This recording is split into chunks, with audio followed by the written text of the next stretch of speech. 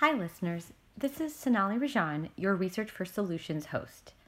On behalf of the entire Research for Solutions team, we wanted to take a moment to share some personal thoughts before this next episode begins. First, we know this is an extraordinarily difficult time for so many, and we hope you all are staying well and safe during the ongoing COVID-19 pandemic. Our hearts and thoughts are with those of you who may be sick or who have loved ones who are. And our deepest and most heartfelt thanks go out to all of the frontline workers, physicians, nurses, social workers, public health professionals, grocery store clerks, maintenance crews, laboratory techs, and so many others who are doing so much to keep our community safe. The episode that you are about to listen to was recorded earlier this year, in January and February, and before the COVID-19 crisis reached its current scale in the United States, and in particular here in New York City where we are based. While we know that the topics we are about to address may not feel as urgent as the ongoing coronavirus pandemic, we also know that gun violence, adverse childhood experiences, and the other issues we contend with in this episode nonetheless continue to persist. With that in mind, we hope you find continuing to engage with these topics alongside us as generative as we have, and we hope to continue to be in touch and keep moving forward along with all of you. Ready? Let's show them how the doorbell works. So we walk down the stairs, and we're at the entrance of my little one's preschool, and Nikki, go ahead, we're gonna press the doorbell.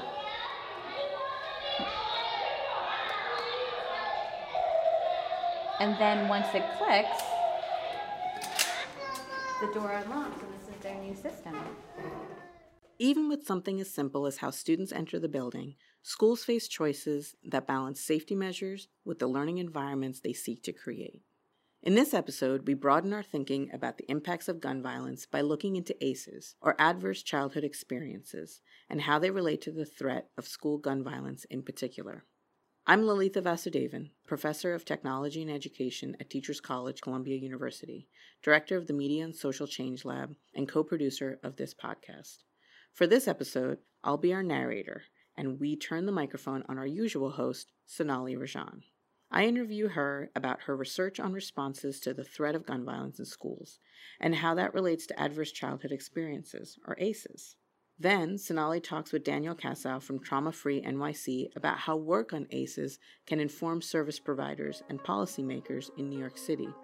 And she takes things close to home by talking with Lori, the director at her son's preschool, about how the school addresses safety concerns with young children.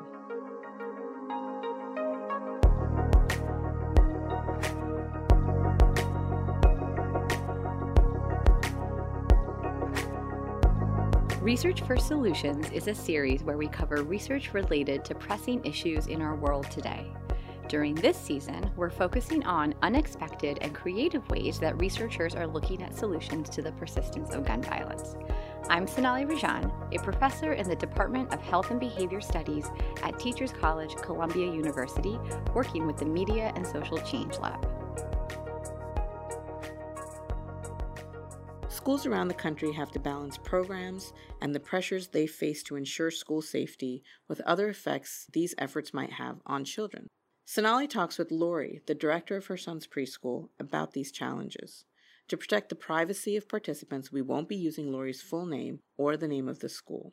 When the conversation shifts towards intentional violence or the possibility thereof, how do you grapple with that, just more generally speaking? Is that something you think about in your work? So it's a discussion that we have amongst ourselves, the staff, not necessarily something that we would have with the children who are so young.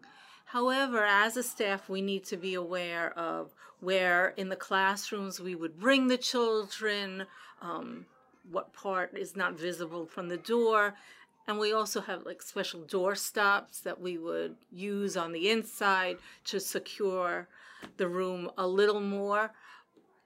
But, you know, you're somewhat helpless. You're trying to protect a large group of children who are not your own, and that is a huge responsibility. and without causing that sense of panic for these young children. And putting all that together, it's tricky. So we try not to belabor the topic. We try to create a community where people are aware of each other, that you know that what you can protect, we are protecting. That awareness of being a community is so important. Looking out for each other, making sure that the children are comfortable with all of the adults here, so that doesn't set them off a sense of panic. I talked with Sonali about how she draws on fields of health and well-being in her research to try to broaden our understanding of what it means to be impacted by gun violence. In most research on gun violence, we tend to quantify exposure to gun violence as whether or not someone was injured or killed and with a gun. And from a disease prevention perspective, an injury prevention perspective, an epidemiology perspective, that is a reasonable way in which to say this is how we can document this epidemic. But that misses the ways in which people are exposed, and children in particular are exposed to gun violence, that might very well be deeply traumatic. So, for example, children who have witnessed gunfire, who hear gunshots as they walk to and from school, for example. As a behavioral scientist, Sonali often encounters the concept of ACEs, or Adverse Childhood Experiences. Since a landmark study in the 1990s by Kaiser Permanente, researchers have tied ACEs, what could be described as traumatic experiences that people suffer as children, to all kinds of different health outcomes later in their lives. These can include substance abuse, cancer, and even oral hygiene, to name just a few. The good news is that we have also developed tools that screen people for ACEs. Once ACEs are identified, people can be connected to services and programs for treatment and prevention. In 2019, Sonali co-authored a paper in the Journal of Behavioral Medicine with 3 of her colleagues, Charlie Branas, Dawn Myers, and Nina Agrawal, that reviewed current research on ACEs. Again, that stands for Adverse Childhood Experiences, to see whether researchers had considered gun violence in the context of this ongoing work. What I found fascinating, and these are conversations I've had now with a number of my colleagues, is that youth exposure to gun violence was never explicitly included in any of these screening measures or even in any of the literature around adverse childhood experiences. And I cannot think of anything.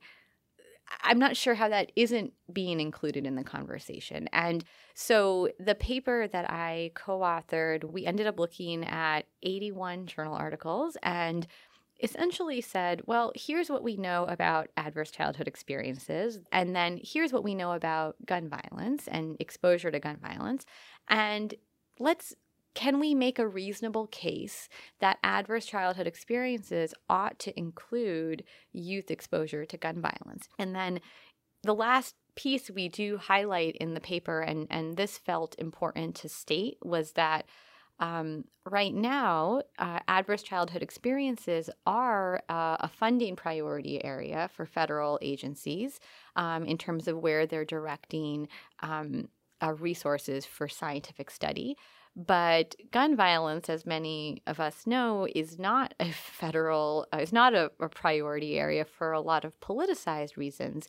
So in our paper, we also argue that if we framed gun violence as an ACE, then maybe that removes the politicized nature of it as an issue, and we can instead think of it as an adverse childhood experience, which it is, and redirect some funding sources to the study of this.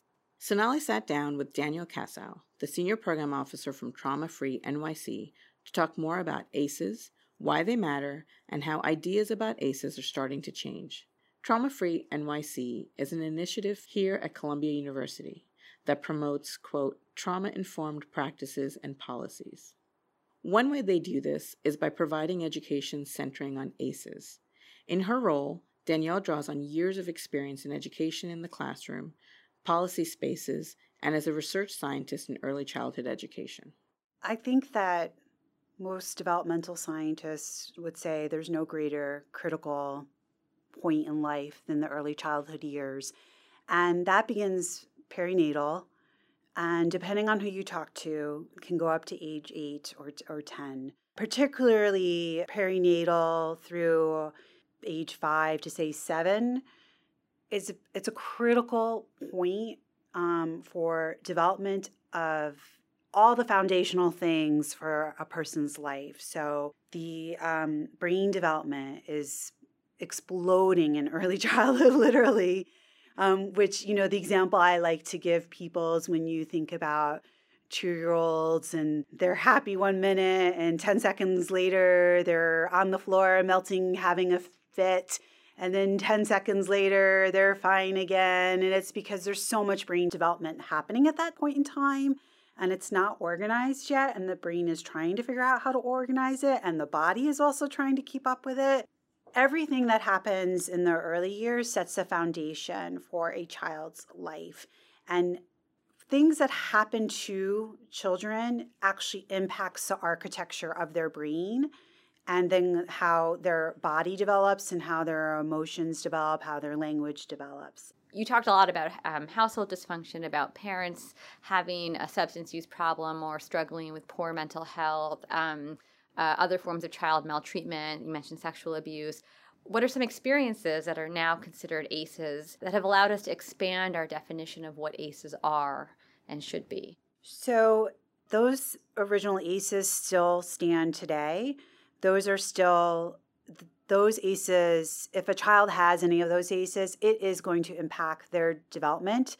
It actually changes the structure of the telomeres, which are in your DNA. And then that changes the architecture of the brain and your health outcomes. So it does, those ACEs will still impact a person's health and their life trajectory. There are other ACEs that were not included in the original study that scientists are giving credence to now and studying now. Things such as racism, gun violence, police brutality, the criminal justice system, for example. These are modern day things that they're bad and they do impact a child's development and they are ACEs. Research has begun to look into the way experiences with violence and racism overlap. It's important to note that many people experience multiple ACEs. Sonali helps us think about how work on ACEs can connect to gun violence prevention using a story I shared with her about a student I worked with as an example. I think a lot about one of the young people you worked with who had lost someone in his life to gun violence and then was expected to come to school and perform and engage academically, but was obviously deeply traumatized and a school not having the resources to respond or not knowing how do we respond to that. So I think a lot about that experience. I think even knowing a friend or someone who carries a gun regularly, these are all exposures to violence in various forms. They may not be as traumatic as getting shot, but we can extrapolate from existing research on other forms of violence to say it is very reasonable to conclude that these are adverse childhood experiences in their own right and that they should be screened for. And if they are then screened for, it means that we are at least aware that they're happening. And it broadens then also the scope and the impact of the gun violence epidemic. So it broadens our understanding of who's really being impacted.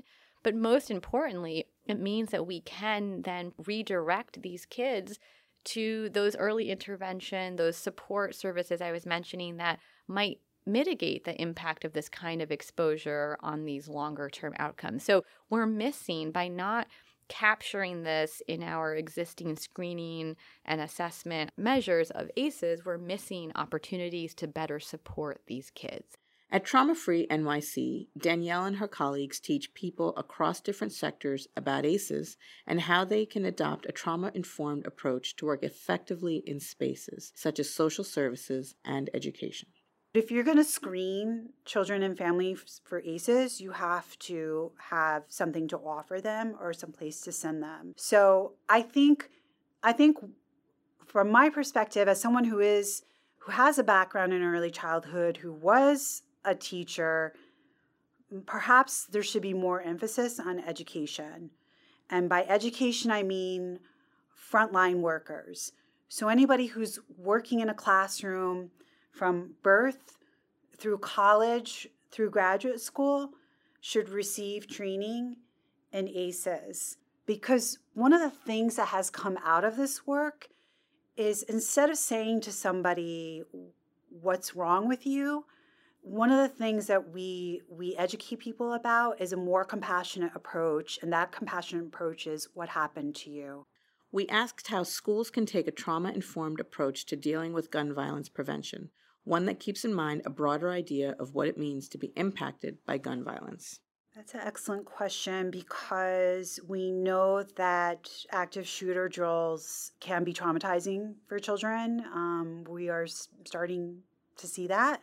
I don't know the answer, but what I would say is what I would like to see is more balance.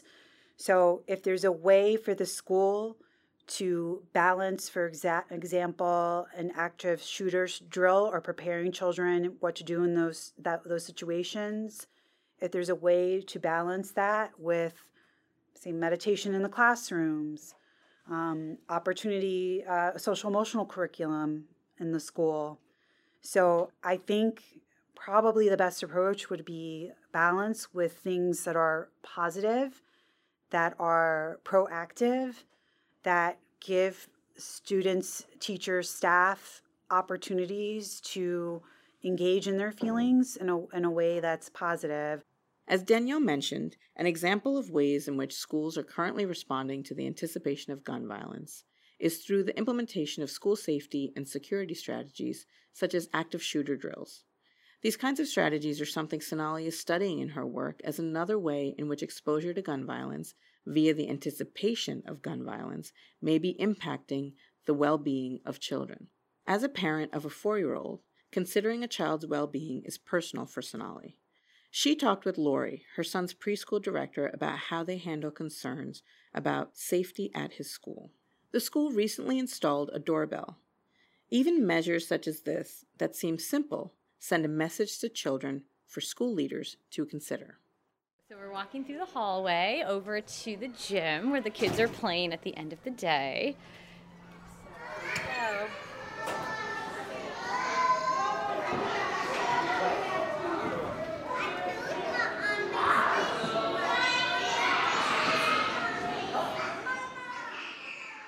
I've been director of schools for about almost 20 years now. that's amazing. Yeah, That's yeah. a long time. It's a long time. Yeah. Okay. So Lori, can you tell us a little bit about the sound that we just heard? Absolutely. That is a doorbell connected to a camera system that allows me to see who's at the door.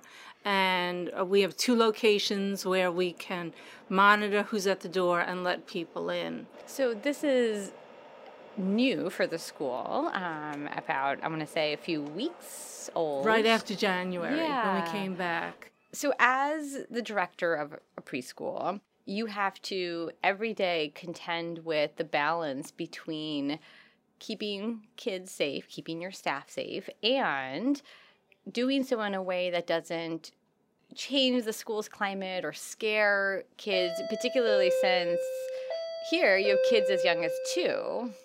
So this is these are really little ones. So how do you do that? So we really bring it into the whole sense of community and how things work here, exposing the children to it. The doorbell system has been very much a thing of interest to all of the children. You see the parents lifting them up so that they can buzz it, and then so many of them have even discovered the camera in the office. So that's really part of their experience. And similar to how we practice fire drills, sometimes you hear people letting off that big alarm, and that alone is frightening to the children. So what we try to do here is really teach them about being safe and practicing that safety, those safety skills, but in a more developmentally appropriate way for children 2 to 5 years old. Let's see, we got Puppy. Nikki, will you hold Puppy for me? And then All right, we got your hat, your gloves. Oh my goodness, so much stuff. So much stuff to just go to school each day. All right, kiddo, you ready?